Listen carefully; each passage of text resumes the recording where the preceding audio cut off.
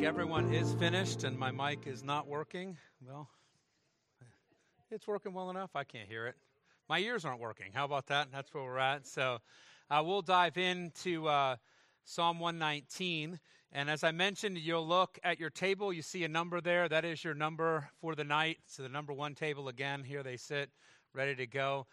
There will be some discussion time. So if you thought, man, small group prayer time is awkward, it's going to get awkward again. So I just want to forewarn you and be up front with what may happen. But we just, and as I mentioned last week, and so just a brief touch on it, we finished Leviticus and walking through the Pentateuch a couple weeks ago before I left for India. We wrapped it up. There was no way in the world that I was going to get through Numbers and finish it before summer hit. And so the idea was to dive into something that I could potentially finish. And I thought for sure I can finish Psalm 119. I'm not confident about that, but I'm going to do my best to wrap it up. But the idea is to dive into a psalm that, from my own experience, I tend to read, and I don't miss the beauty of it. It's a beautiful psalm if you understand some of the background, and we talked about that. Every one of those titles is a Hebrew letter in the alphabet. It works through. Every one of those verses is usually it's a couplet, sometimes a triplet of phrases. They're all going to begin with that letter. And so there's an extreme giftedness and beauty to it. And what I found is that I often read Psalm 119, and I would be, when I say enamored with the beauty and the flow, but missing the depth of it. And Psalm 19 was a condensed version of a psalm about God's word. And there we tend to stop and pause because there's a lot of verses in Psalm 119. And so we read through it and we see the flow.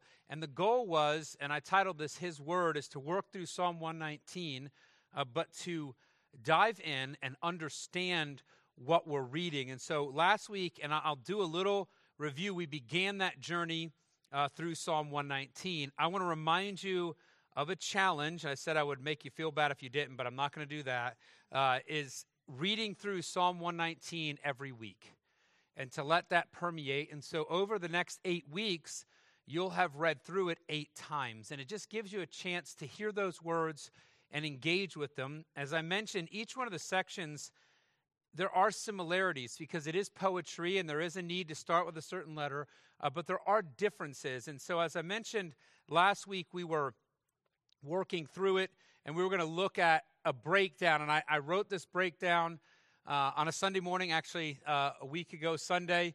I got up early and I happened to be reading through Psalm 119, and I write whenever it hits me sometimes. So it's written in the Bible I was reading, and it's just to put a title on each section. It doesn't mean it's the perfect word that ties in. You want a different word and the same word. And so this is what we're working with. And if you want a handout, there's a few of them left, I think. And if not, I can get you a copy of them. But the idea is we're going to work through the sections and try to focus on what it is focused on. And there's more than one focus, but we're trying to zero in. And so we started this last week, got through Walk Consistently. But I want to review a few of the things we chatted about because I know for myself, and I'm studying this, I'm sitting down, and I need to remind myself. And so we're going to work through some of the words for God's Word again, which I did last week. So if you're here, it may be repetitive. There's a few things I want to add to it as well. And I want to make sure these 8 terms, and there's more than 8 because way is listed and thy name and faithfulness are referencing his word as well. But the main 8 references to God's word that the psalmist is using we'll work through. But the idea of this journey, so it's an 8-week journey, is that we will have an increase in our love of God's word, our commitment to obey it deeply. And so one of the goals of Psalm 119 is to drive us to his word, and is to understand that the psalmist is not actually being preachy here. He's actually praying. And he's asking God, and he's constantly, from verse 4 all the way to the end, are just constant prayers that he's putting out. But he's sharing his life. The idea is to hold on to God's word firmly in times of trouble. The psalmist is not in a meadow floating around with everything perfect. He just killed the fatted lamb, and everyone listens to him, and everyone's happy with his life. Actually, he sits and references a time in Israel's history where it doesn't appear, because we don't have a perfect placement there, but it doesn't appear that people really want to obey God's word. There's a sense of superficial obedience, but there's a sense of mockery against someone that does obey it. And so there's a sense of, when I say persecution, not in the way that we see in maybe a Muslim country where you're killed for your faith, but it is in a sense of mockery and undermining, and what we maybe even see here today in our country, how you'll lose opportunity and people might make you, put you in awkward or difficult social situations, make trouble. And so how do you hold to God's word firmly in times of trouble? And then how do we seek it for deliverance? How do we fight for it? So many Christians today, when confronted with what they think is an awkward situation between God's word and culture, capitulate to culture and explain away God's word. And you're going to notice that the psalmist doesn't capitulate to culture, but instead actually fights for God's word. That's actually something we're going to see in Titus. There's a verse 9 of chapter 1. He's going to be giving a qualifications for a pastor, for an elder, for a leader in church. And he's going to say, look, people that have wrong doctrine, you need to rebuke them. You need to confront them. You need to go, you can't let this slide. In other words, stand on God's word. And then to recognize that God's word is sure, meaning it never fails us. And so to understand that, we're going to look a little bit at those terms again. And I'm just going to walk us through, when I say briefly, slightly expanded on it just so we can understand it. Now, I want to mention this out of the gate. We have the benefit of many translations. And one of the things that happens is, and I read multiple translations, is that you're going to get one word used for a different Hebrew word. And so I'll try to highlight it. I don't know every version. So sometimes it doesn't hurt if you have a Bible that will tell you a little bit of the history of the word to understand what it means. And I say that because sometimes one will say law where another will say ordinance or judgment. And one will say statute where the other one would say precept. And so it's just difficult because we're using the same English word.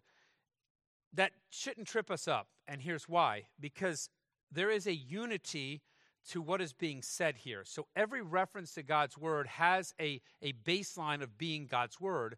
It's a nuance of it, and because it's a nuance of it, and because words differ in how you might hear them and sound and how someone would translate them, you're going to get a few different words like that. It just encourages us to understand it. So I'm going to give you a terribly pronounced root word in Hebrew next to these, except for one of them, which is just too much for me. I might just spell it for you so you can look at it. And again, it's not the most critical component, but it's going to help us. I just want to throw that out there. You're going to see that as you work through it. One of the ways to understand it is read it in multiple versions, and you'll start understanding what the different words mean. Like ordinance and judgment, as I mentioned to you, some versions will say ordinance. It's actually better in saying judgment because it's a judgment that God gave, but it's not judgment as in God's wrath is judging you, but instead it's a ruling by a judge, a judgment, a decision is what we'll talk about. So I'm going to dive in, look at the word law. Law is Torah, so it's just the word for the law. You'll know that oftentimes. It's a word that's most often used in this psalm for God's word. It is important to recognize, though, that it communicates correctly to us, because when we hear the word law, you understand it, right? There's a speed limit. That's a law. That's a rule. That's a fixed standard, and the Torah is a fixed standard. We just went through Leviticus. We heard a lot of law, but we have to understand the root. In Hebrew, the root is important. It's important in any language, but Hebrew doesn't always translate the same way. It actually expresses emotion and connection much better than other languages do. And so it has a richness. So where we are fixated on time, they are fixated more on the mood of it. And so you have to understand the root word. And the root word goes back to the idea of parent, teaching, and the idea of direction. So it is, again, coming from God as law and revelation. And I had shared last week, it reminds us that revelation is not simply for interest, but for obedience. And then I wanted to add to it, it is both authority and love. So we don't want to miss this idea. Law feels very sterile to us. It's cold. It's just what it is, right? You get pulled over by a cop, If you're going 65 and a 55, you get a ticket, unless you cry and can talk your way out of it. I don't know how many of you guys have tried that, but I haven't yet on the crying side. But it feels very just done, cut and dry. What we miss when we hear the word is the root of it in Hebrew, which is this idea of both authority, that's not taking anything away, but it is love, because it is often used in Scripture for a father who is lovingly instructing their child. Most of you have kids or have had kids and have grandkids, and you understand when you're training your child, you do so lovingly. You want them to learn. You want them to know, but you're also doing it with authority. So I might be teaching my son how to drive, and I'm not saying I'm the best driver, and I might be telling him some things I want him to do so as not to have an accident. So just recently, he was backing the car out of the garage. Heather and I are sitting there. We're getting old enough where we don't want to stand up. And so we said, hey, and I said to him, stop, I want you start the car, but before you do anything, you have made sure that your siblings are not anywhere near the driveway. And then as you back up, never lose focus on your mirrors and your camera, and you're only looking really for kids. I'd rather you hit the other car than hit a child. What am I trying to tell him? I'm trying to teach him. But I mean it. I'm not joking about it. If I ever see him backing up casually, he's going to be in trouble. So there's authority, but the idea is love. There's a love tied to it. That's law. Now, when you come to the word testimonies, idat, and if I'm mispronouncing it, which I am, so don't go quote me and say, hey, Kenny said it was idat, and someone says that's not the right pronunciation. They're probably right, and I'm probably wrong. E-D-O-T, what is implied here was outspokenness of Scripture, high standards, and frank warnings. It also connected to the dependability of Scripture, and it's one of the reasons for our delight in His testimonies. Why do we delight in God's Word oftentimes?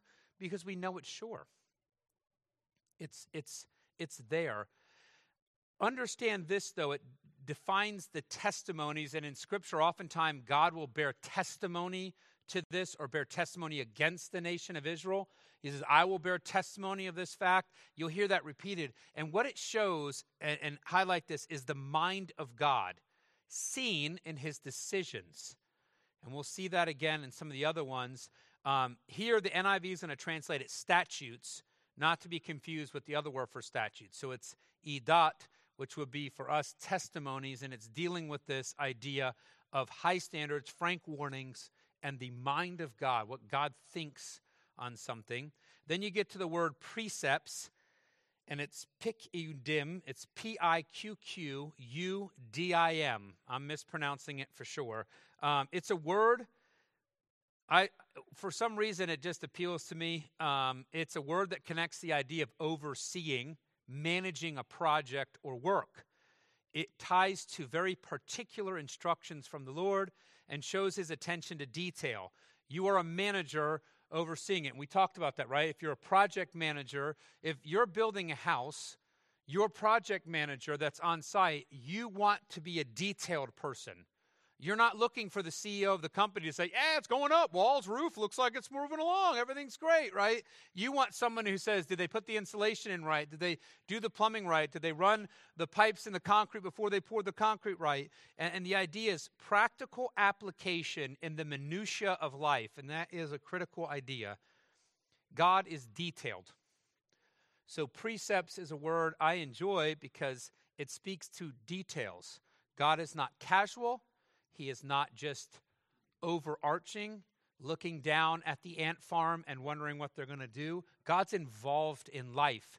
And precepts drives you to see this idea that God is involved in the details or the minutia of life. Statutes, which again, and here the NIV will translate it decrees, and statutes and decrees, you can see how those words are similar. Again, it's a choice of a translator. It is hukim, H-U-Q-Q-I-M, and some commentators will put H-O-Q as the root word. The one I was using was just getting a little bit more detail tied to it. It's the will or the drive, and it sees Scripture as a binding force and permanent. And that's what you're seeing. It's the endurance of God's word. It doesn't change. It speaks to God's character. He's immutable. He's not a God that changes. that is actually a critical component to how and why we worship. Our God does not change his mind. We don't get to heaven and he says, yeah, I decided to change it. I tried to change my mind about that. I'm not okay with the son's sacrifice. It's not sufficient for you. See, God doesn't change. And so you never have to think that thought. His word doesn't change. So therefore, it is binding. It is permanent. It doesn't move with culture. Have you ever heard the word, that's not relevant today? Ever see that about Scripture? Well, Scripture's not relevant today. That doesn't work when you use the word statutes because that's permanent. It's eternal. It's not changing. It is forever. And so we know, if you really understand Psalm 118, when someone says Scripture's not relevant, no. If anything's not relevant, culture's not relevant to what God wants, not relevant to what culture needs. You move to commandments, and it's miswot, M-I-S-W-O-T, and this is the idea of straight authority, right? If someone gives a command, if you're in the army and someone gives a command, if they're a higher-ranking officer, you have to what? Listen. And in the military, they understand that, right? If you're a private and that's a lieutenant and they say do that, you ask how quickly, which way, what color shirt should I wear? I mean, you're interested in obeying. It's straight authority. It's unquestioned. And this drives us to the reality that God's word is still practical. It does tell us what to do. It's not unknown there. And then the word ordinances, which does move a lot. So there's a different translations. Ordinance is one way to say it. Judgments is another way of saying it. And then another translation actually used the word law here again. And you'll understand it. It's seen as decisions is how I use it. Think of a judge deciding and setting the precedent. If you're a lawyer, you're interested in precedent, right? They go to precedent all the time. This is what was set in a ruling, and if you want to argue your case, one of the ways you'll win the argument is by going to what is precedent before. Judgment, that's what it is. It is a precedent that is set, and again, it depicts the mind of God. This is what God has decided about this. Ordinances is judgment. Ordinances, judgments, and then some say law. But the concept behind it, and I think the word judgment is probably the best, even though in our mind we think of judgment like punishment or wrath. It's not that. It's a ruling. So think law, think a judge makes a ruling on something, and that's what it is. It is an ordinance. It is a ruling on. It is a judgment. This is what I've decided. And as some people say, law, because oftentimes an ordinance would equal a law. But it has this central idea of making a decision. And so it depicts, again, the mind of God, his decision on matters. Then you're going to see the word, and it's debar, and that's actually a root word there used often. It's the broadest of scriptural references, embracing all of God's truth in any form. What I want to add from last week is the idea that it is divine speech. It is God speaking. And so it is emphasizing that God has spoken about this. It's not an unknown. So when you reference word, it's saying God said something about this. There's a connection. And then promises, which is Imra, I-M-R-A. Debar is D-A-B-A-R. Imra is often translated, it's sometimes translated as word, but it is from a different Hebrew word there.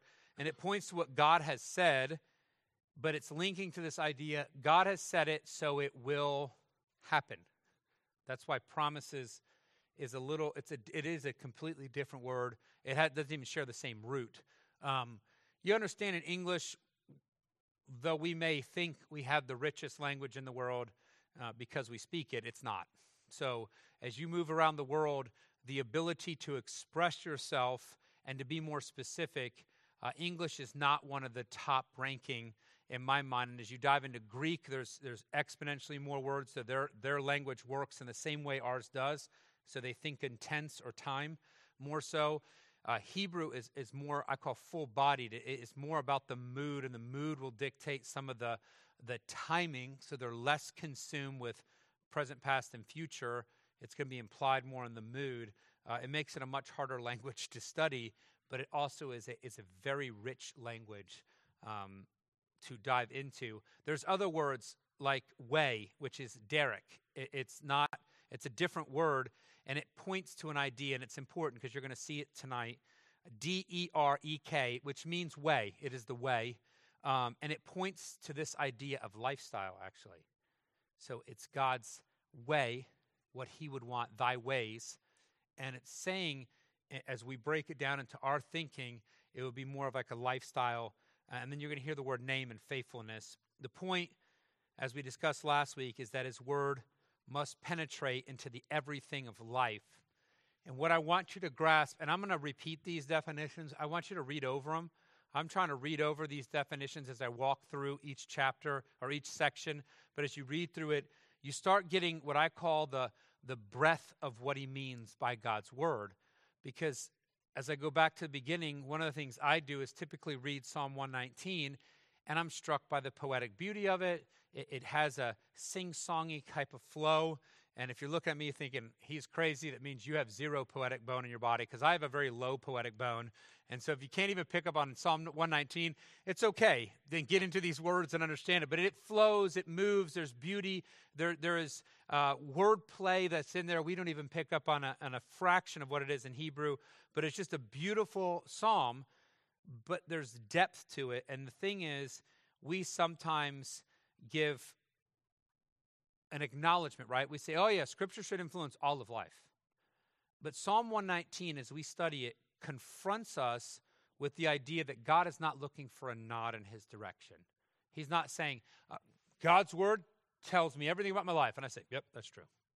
And we do the head nod. We're comfortable with the head nod or the acknowledgement. And Psalm 119 is going to confront that. It's driving us to an energized pursuit down a specific path. You're not meandering in God's word.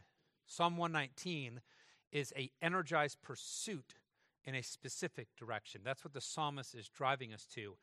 And I'm speaking just for myself, I tend to meander down the path of Psalm 119, looking at the flowers and seeing how pretty it is, and it's relaxed stroll. I'm not saying it's stressed out. I'm saying that that's not what the psalmist is actually trying to communicate to us. He's saying, pursue God's word in a very focused way, in a very focused direction. It's not anywhere, it's this way, and it's not lazily or casually, it's very focused and energized. And so we must walk consistently, which was sections 1 through 8, and then from there, and walking consistently is having a life fully integrated around the law of the Lord, and that was last week. And to do that, we dive into the next one, Psalm 119, 9 through 16, which is seek consistently. I'll skip a few slides here because, one, I can't change my own. There you go. That's the slides I can do. The ones Theron can do, pretty, and this is what I can do, scribble on there. So you see my skill set is low, and if you can read my handwriting, well, then I guess you can read your doctor's too. I don't know. I see it's terrible, but I try to change it, and it's no good. Heather blames me for our children's terrible handwriting.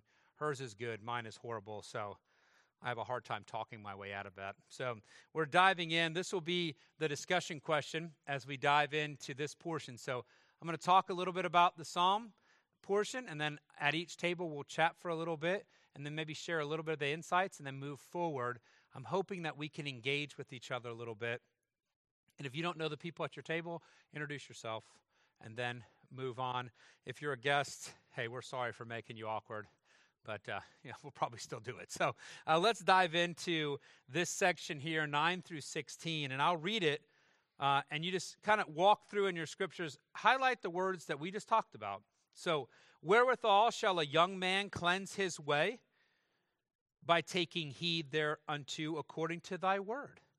With my whole heart have I sought thee. O let me not wander from thy commandments. Thy word have I hid in mine heart, that I might not sin against thee. Blessed art thou, O Lord, teach me thy statutes. With my lips have I declared all the judgments of thy mouth. I have rejoiced in the way of thy testimonies as much as in all riches. I will meditate in thy precepts and have respect unto thy ways. I will delight myself in thy statutes. I will not forget thy word. And this section begins with a question, And I hope we all ask ourselves that question, and you can pretend to be young even, right? It says, how does a young man cleanse his way or keep his way clean? And I think about our youth, even our teenagers, and you say, I hope they ask that question. I hope that's interesting. Because what do we typically do? We're going to stand out there. We're going to teach them. We're going to tell them what they should think, right? We're going to always be giving, dumping into them. And what we can desire from them is that they actually respond with, how in the world, Lord, do I keep my way clean? And Scripture tells them. And so we move from this. And the essence of the question is, how do you live a God-honoring life?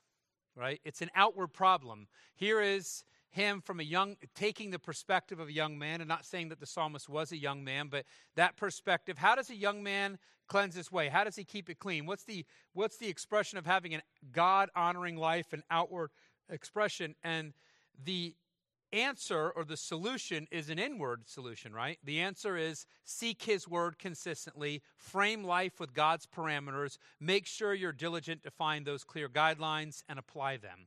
One writer notes this about this section: see amazing truths in the word, meditate on it, hide the word. And then he said this: we ought to work the truths of Scripture into our affections until they shape our loves, hopes, and imagination. And my word is seek consistently. How in the world does anyone have God's word permeate to the depth that we're talking about here? How does a young man cleanse his way? Taking heed. And the idea is not casual in that word of taking heed. It's diving in. It's not a casual approach. We take heed. With my whole heart have I sought thee. Thy word have I hid. Teach me thy statutes. And what do you say? I declared thy judgments. And remember what judgments are, right? I declare God's decisions. I declare God's mind. Judgments remind us of rulings that God has made, God has decided. And what God has decided, I make known to people what God has decided. I declare what he says. He rejoiced in them, thy testimonies, meditated in thy precepts. And I want you to get this, because when people think of meditation, what comes to mind? When people think of meditation, where do they usually envision themselves?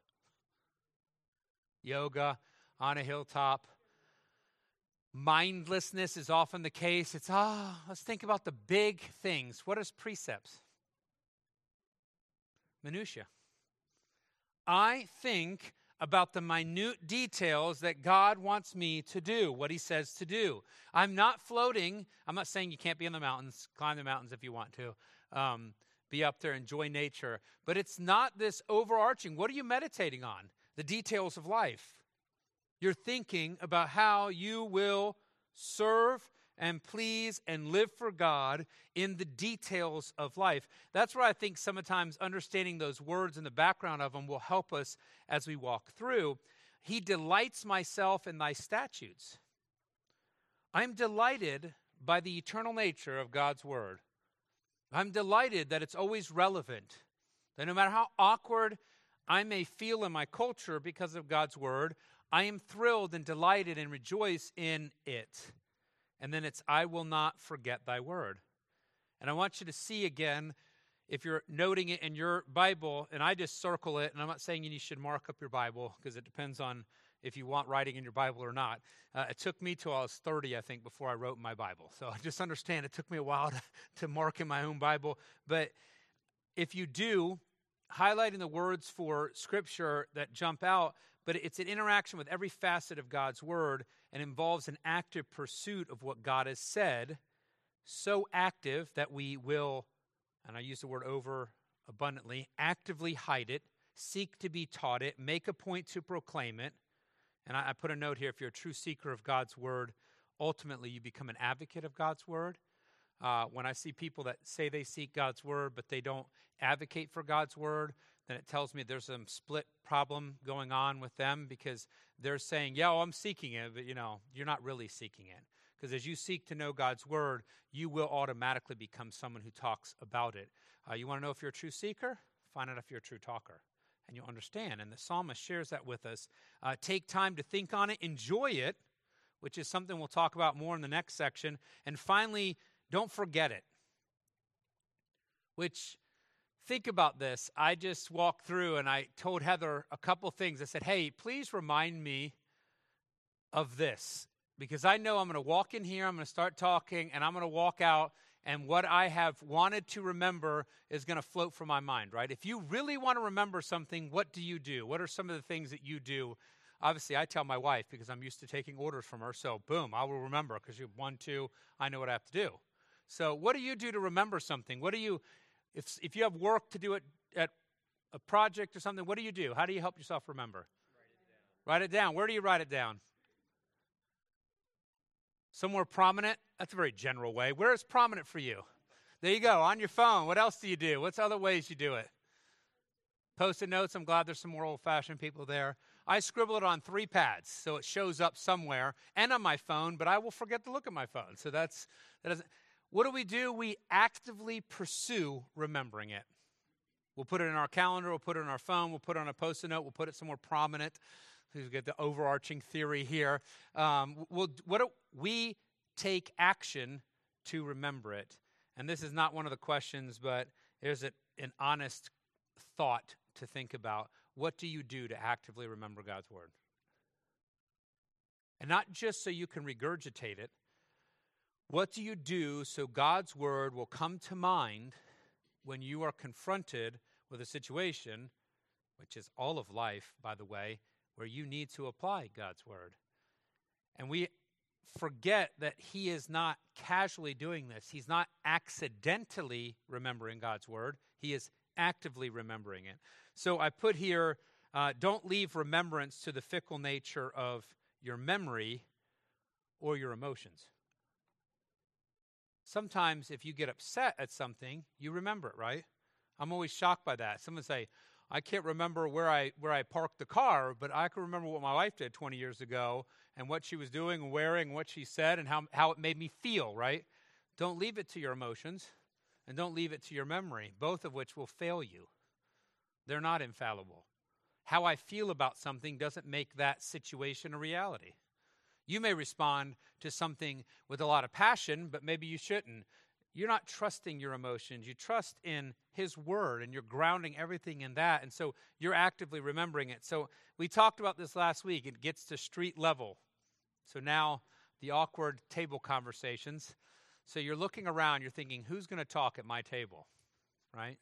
No one's making eye contact. It's whoever looks at me, and then whoever's looking away, I'll call on. So it's just a weird dynamic. It's a bully pulpit. That's what happens right up here. I am abusing the fact that I have a microphone. I admit that up front. I just want you to know. But this is street level, and it's a phrase that I enjoy because we love to study at times and never get to reality. And there are plenty of people that do it. So how do we bring this idea of seeking consistently to a street level? And so I put here, come up with some practical, real-life ways that we can be active seekers of his word in all of its facets. The ... I filled in. So last week it was ... and this week I've added to it. And so take some minutes, 5 minutes or so, to talk with your group. But I want to use Corey as an example. I hope he'll forgive me for it. I don't want to hear store it in a prominent place. That's not it.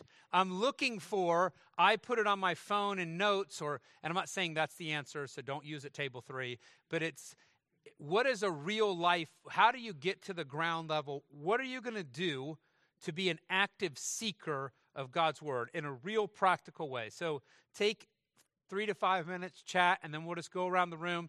I'm not going to make it awkward. So if no one wants to pop up from your table, that's okay. We'll move to the next table and on. I'd love for you to be able to talk.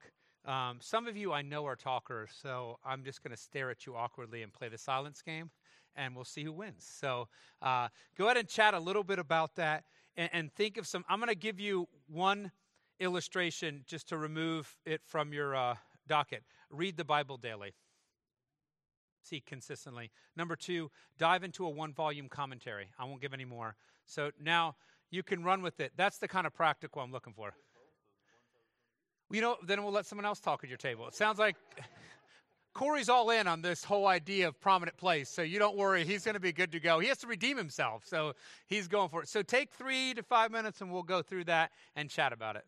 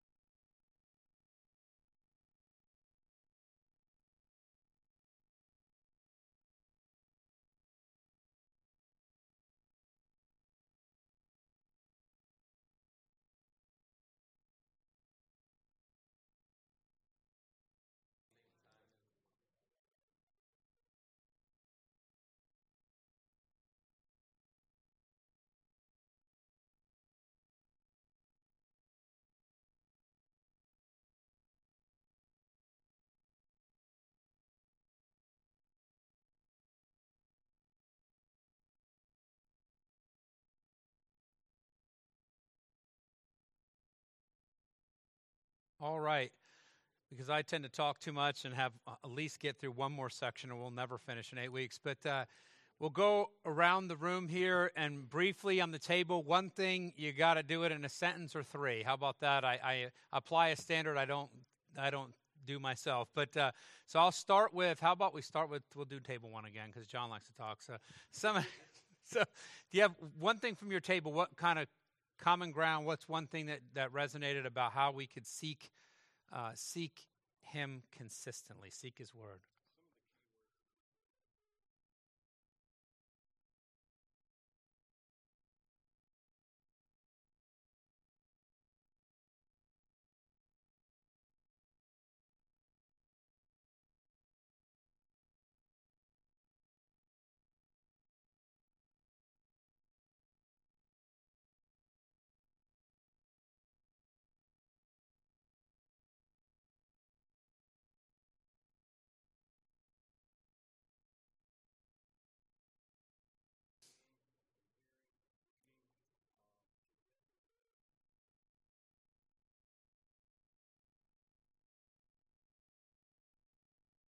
All right, so we have the consistent, intentional priority. Table number 2, what do you have?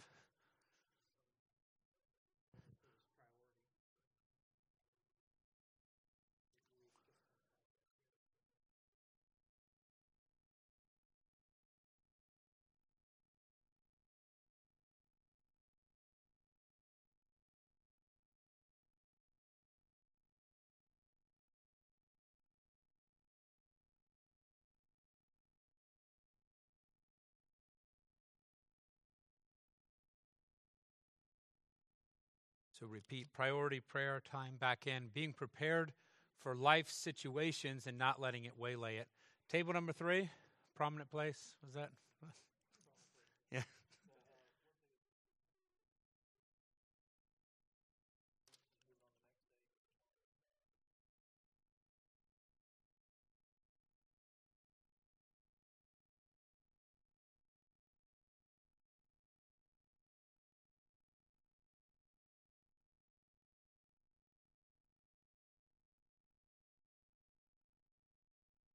I think it's good to focus on it. I'm going to throw out another encouragement.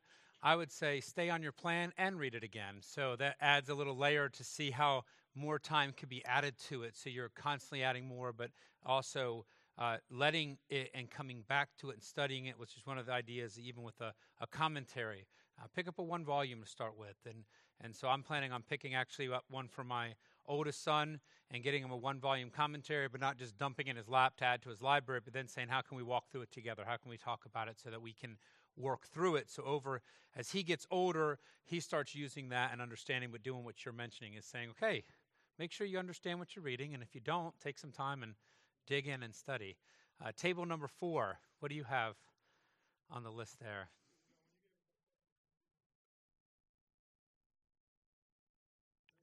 There you go. We're not becoming seeker sensitive. We're saying seeking consistently. Those adverbs, Good.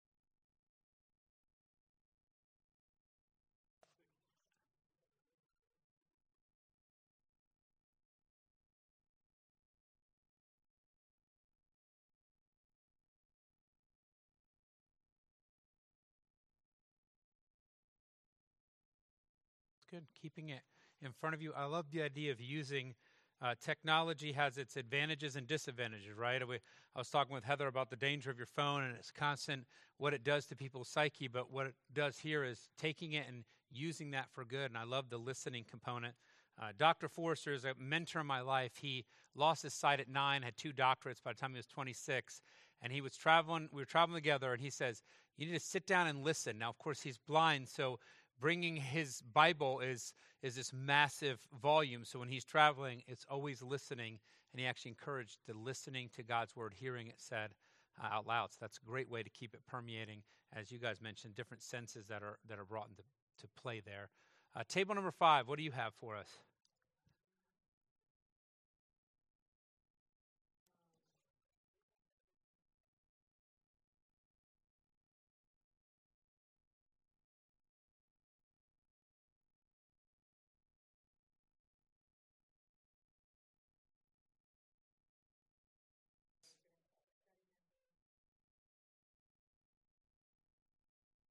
It's good.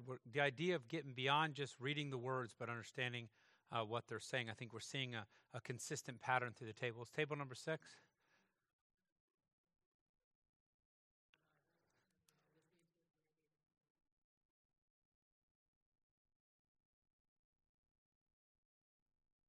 Mm-hmm.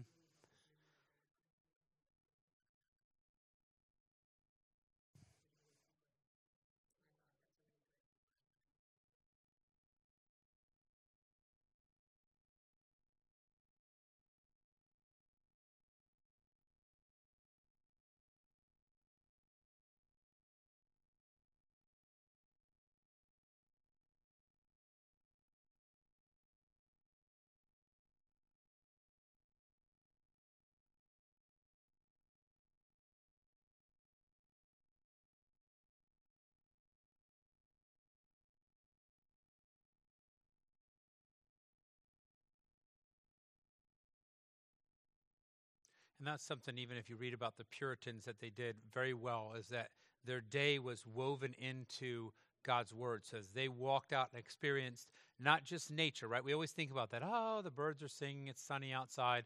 But there's days you walk outside and there's ice. You slip and fall.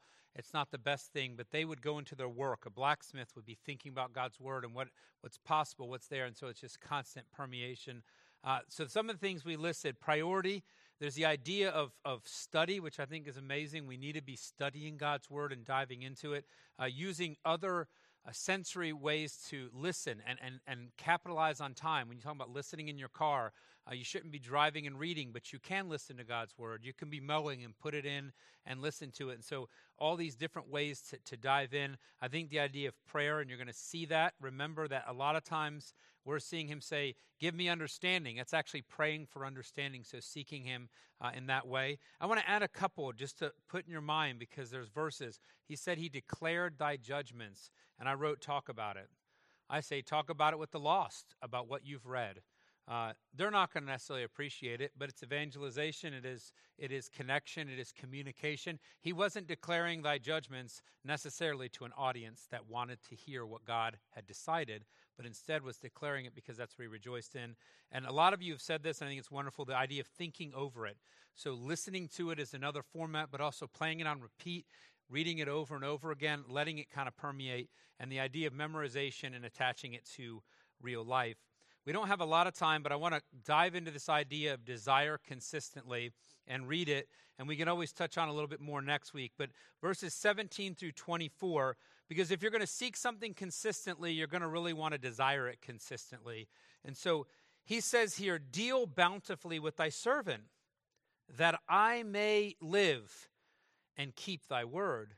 Open thou mine eyes, that I may behold wondrous things out of thy law. And that's the driving verse in my mind for desire, that I can see wonderful things out of thy law. I am a stranger in the earth, hide not thy commandments from me. My soul breaketh for the longing that it hath unto thy judgments at all times. Thou hast rebuked the proud that are cursed, which do err from thy commandments. Remove from me reproach and contempt, for I have kept thy testimonies. Princes also did sit and speak against me, but thy servant did meditate in thy statutes. Thy testimonies also are my delight and my counselors. And I want to dive in here with a small illustration connecting to going to India. And I put this down. I have no desire for Indian flavored food. It's not that I find it unedible. I can eat it. I can survive. I didn't lose any weight, so when I was in India, everything's fine. But if you ask me, do you want to go eat Indian food, I have one answer for you. No, I don't. Cody wants me to go to the Indian restaurant here in town. My desire to try that out has gone down. I'm going to go with him because I'm going to go hang out, and I'm going to eat what he likes and maybe make fun of him if I don't like it. But the fact is, I don't want to eat it. I want to actually go get Latin food. That's what I like. But if you're going to eat something, to have an appetite for it, you have to desire it. So if you're going to desire something like God's word, then you have to have an appetite for it. And so the psalmist requests to God, open thou mine eyes, that I may behold wondrous things out of thy law. He is literally going to God and saying, I want you to make sure I see what is delightful about your law. I want to see the truth there. The need to go to God, it's actually a concept that Paul speaks about in 2 Corinthians 3:14 through 18, about how the Jewish minds were blinded. They wouldn't listen to Moses. They had a veil. They couldn't understand it. And so he talks about that there, the idea of needing the Lord to open up their eyes so they can understand the truth. And so here is a psalmist, and recognize this as a prayer. God, help me see the wonderful things in your law. And here's a question to ask yourself. When was the last time you prayed to God? And I'll confess, since I'm asking the question, I can't remember right now. God, help me see the wonderful things about your law. I have prayed, help me understand it. Help me be able to talk about it. Help me be able to preach it. But I listen to this, and it's the idea of appetite. It's the idea of desire that is coming out. Lord, help me see the wonderful things in thy word. It's not for this pragmatic purpose, but to actually understand it. And he recognizes the need for God to reveal his truth to him. You go on, he feels or is a stranger in the world that he lives. And here's one of the understandings, because it's likely that he's Hebrew, that he's right where he was born. So why the sentiment of feeling a stranger? And some of the things I was reading and studying on, it says maybe he was a stranger in the sense that he's actually trying to follow God's word, and the community he lives in is very superficial about it. And you feel that in Psalm 19, it's going to keep coming up. And it starts here, 23, princes also did sit and speak against me. What princes? Well, they'd be noblemen, noble people, influential people, elite in Israel, in his community around him. He's feeling the weight of, quote unquote, his culture that doesn't see God's word the same way he's going to see it. Yet when it comes to fitting in or connecting, that's not his request. God's word remains the all-consuming longing. I'm a stranger, but he says, hide not thy commandments, longing unto thy judgments at all times. So even though he's ostracized from his culture, feeling the pressure of his society, again, it's not an amoral or ungodly society in the sense that they reject God completely. He's not referencing an Israel that is worshiping idols. He's referencing an Israel that looks like us in the United States. A very traditional faith, a very surface deep faith, and he's praying for something different, and he's expressing his desire. And what he's saying is, in every instance of life, no matter the pressure or position in which he finds himself, he is fixated on obeying God's word. What did Thermogene mention? When you face a situation, you remind yourself, there's a physical memory of going back and saying to get in God's word to deal with it. He's facing pressure, and I want us to move out of the bubble of sunshine and everything perfect and go to a dark, gloomy day where you slip on the ice idea. And he's saying, even when that crushes down and it doesn't seem overly practical to be in God's word, he goes to God's word. And so you understand the situation. He's fixated on obeying God's word. He recognizes that those who do not, are rebuked, which do err from thy commandments. And so he says, even if the elites or influential of life are against him, he will meditate in thy statutes. God's testimonies, he says, are my delight and my counselors. And counselor is someone you go to for advice. So this is idea of, we see counseling as usually we're seeking help. In that sense, here the counselor is your advisor who helps direct your life. And they are, and this is the understanding, God's testimonies are desired and followed. He actually plans on listening to what God says. Verse 17, the beginning of this question makes abundantly clear the psalmist desired deeply to be God's man, to live a truly spiritual life. I want you to understand when he says, deal bountifully with thy servant that I may live. He is not in this context saying, I'm sick as a dog, I hope I survive this. He's not saying, help me be successful financially.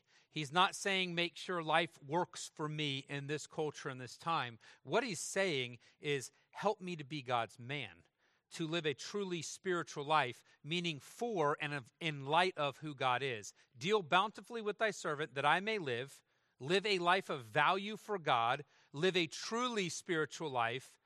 And then he tells you how it's done. And what? Keep thy word.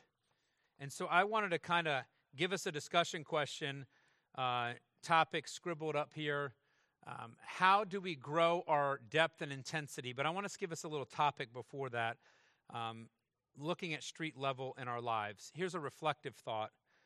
Does our active desire for God's word replicate to the same depth and intensity what the psalmist is sharing in these verses? Because that's what hit me when I wrote the word desire, was this idea, do I seek God's word to the depth and intensity that the psalmist is communicating? Because he says he's asking God to deal bountifully, and we immediately think he's asking for what? Material things. But he's not. Because he said, I want to live a spiritual life. I want to live for you. And then he sums it up and keep thy word. And he's using the most general reference to God's word here. He's talking about the all, to what God says. And then as you work through, he wants to see the wonders in his law. He says, even though I feel like a stranger, I'm going to follow the commandments. Don't forget 23, princes sit and speak against me. Think about that. Imagine being at work. What happens at work? Someone says something against you that's a lie, that's undermining you. Because you're a believer, they're going to go after you. What does the psalmist say that he does in that situation? What does he think about? Statutes. What are statutes? What do they speak to? It's the Word of God, but there's something about the Word of God. The statutes has this idea of binding force and what? Permanence. Eternal.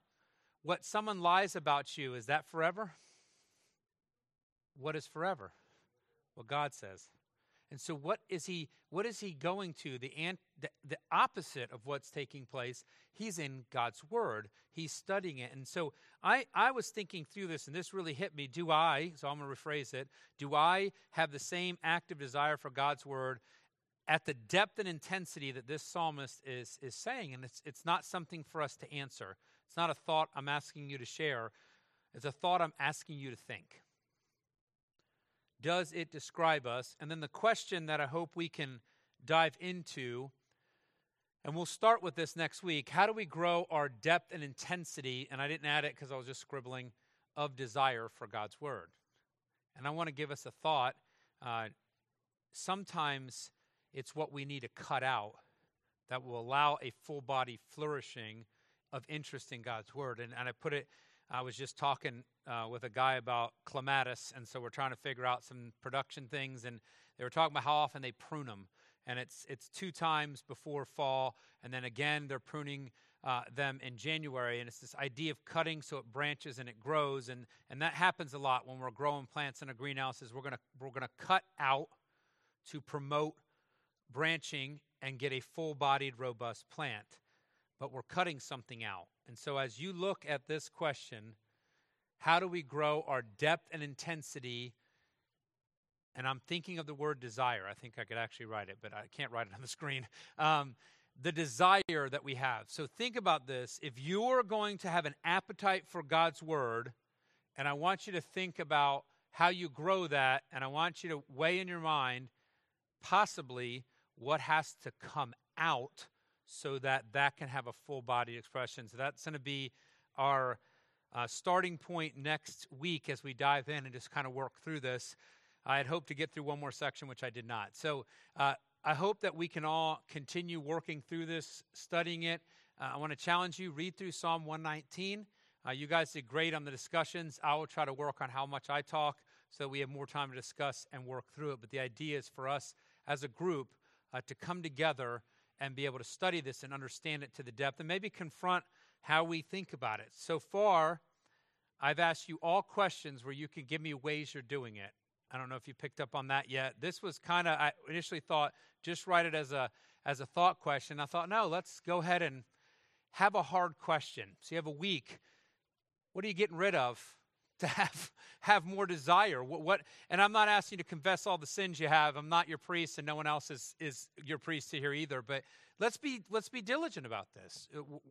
Let's not pretend that we're here and then just skate on by, but let's think about how we're going to actually grow our depth and intensity. How do you go from where you're at now to having more depth and intensity? What maybe needs to change? What needs to come out? What needs to be fertilized? What is it that we need to do?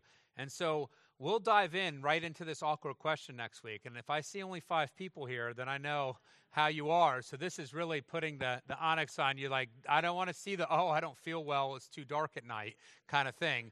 Your car has lights, all right? And if you need a ride, you just call me, because we have people that gladly pick you up, and after that, you always drive yourself. So either way, I hope you'll be here. Think about that, but let's be confronted with God's word. Let's be driven to be more like what he's saying we should be like. Let's go ahead and close in a word of prayer.